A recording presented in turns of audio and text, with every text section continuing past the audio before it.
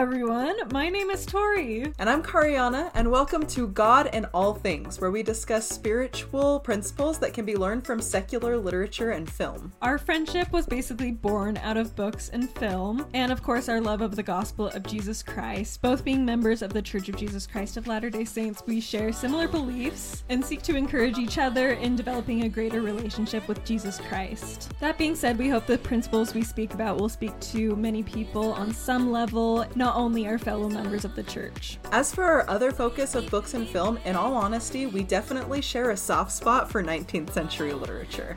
But don't worry, we won't be limiting our topics to solely those works. We intend to discuss all sorts of media, from Marvel to Jane Austen, from Harry Potter to Charles Dickens. We want to share with you lessons that we've learned from all of our favorite books and movies. In Moses 6:63 in the Pearl of Great Price, it states that all things were created and made to bear record of God. Additionally, we learn from both the New Testament and the Doctrine and Covenants that all people have been blessed with the light of Christ. We may not share the same beliefs, but we are all blessed to understand some level of truth in our lives.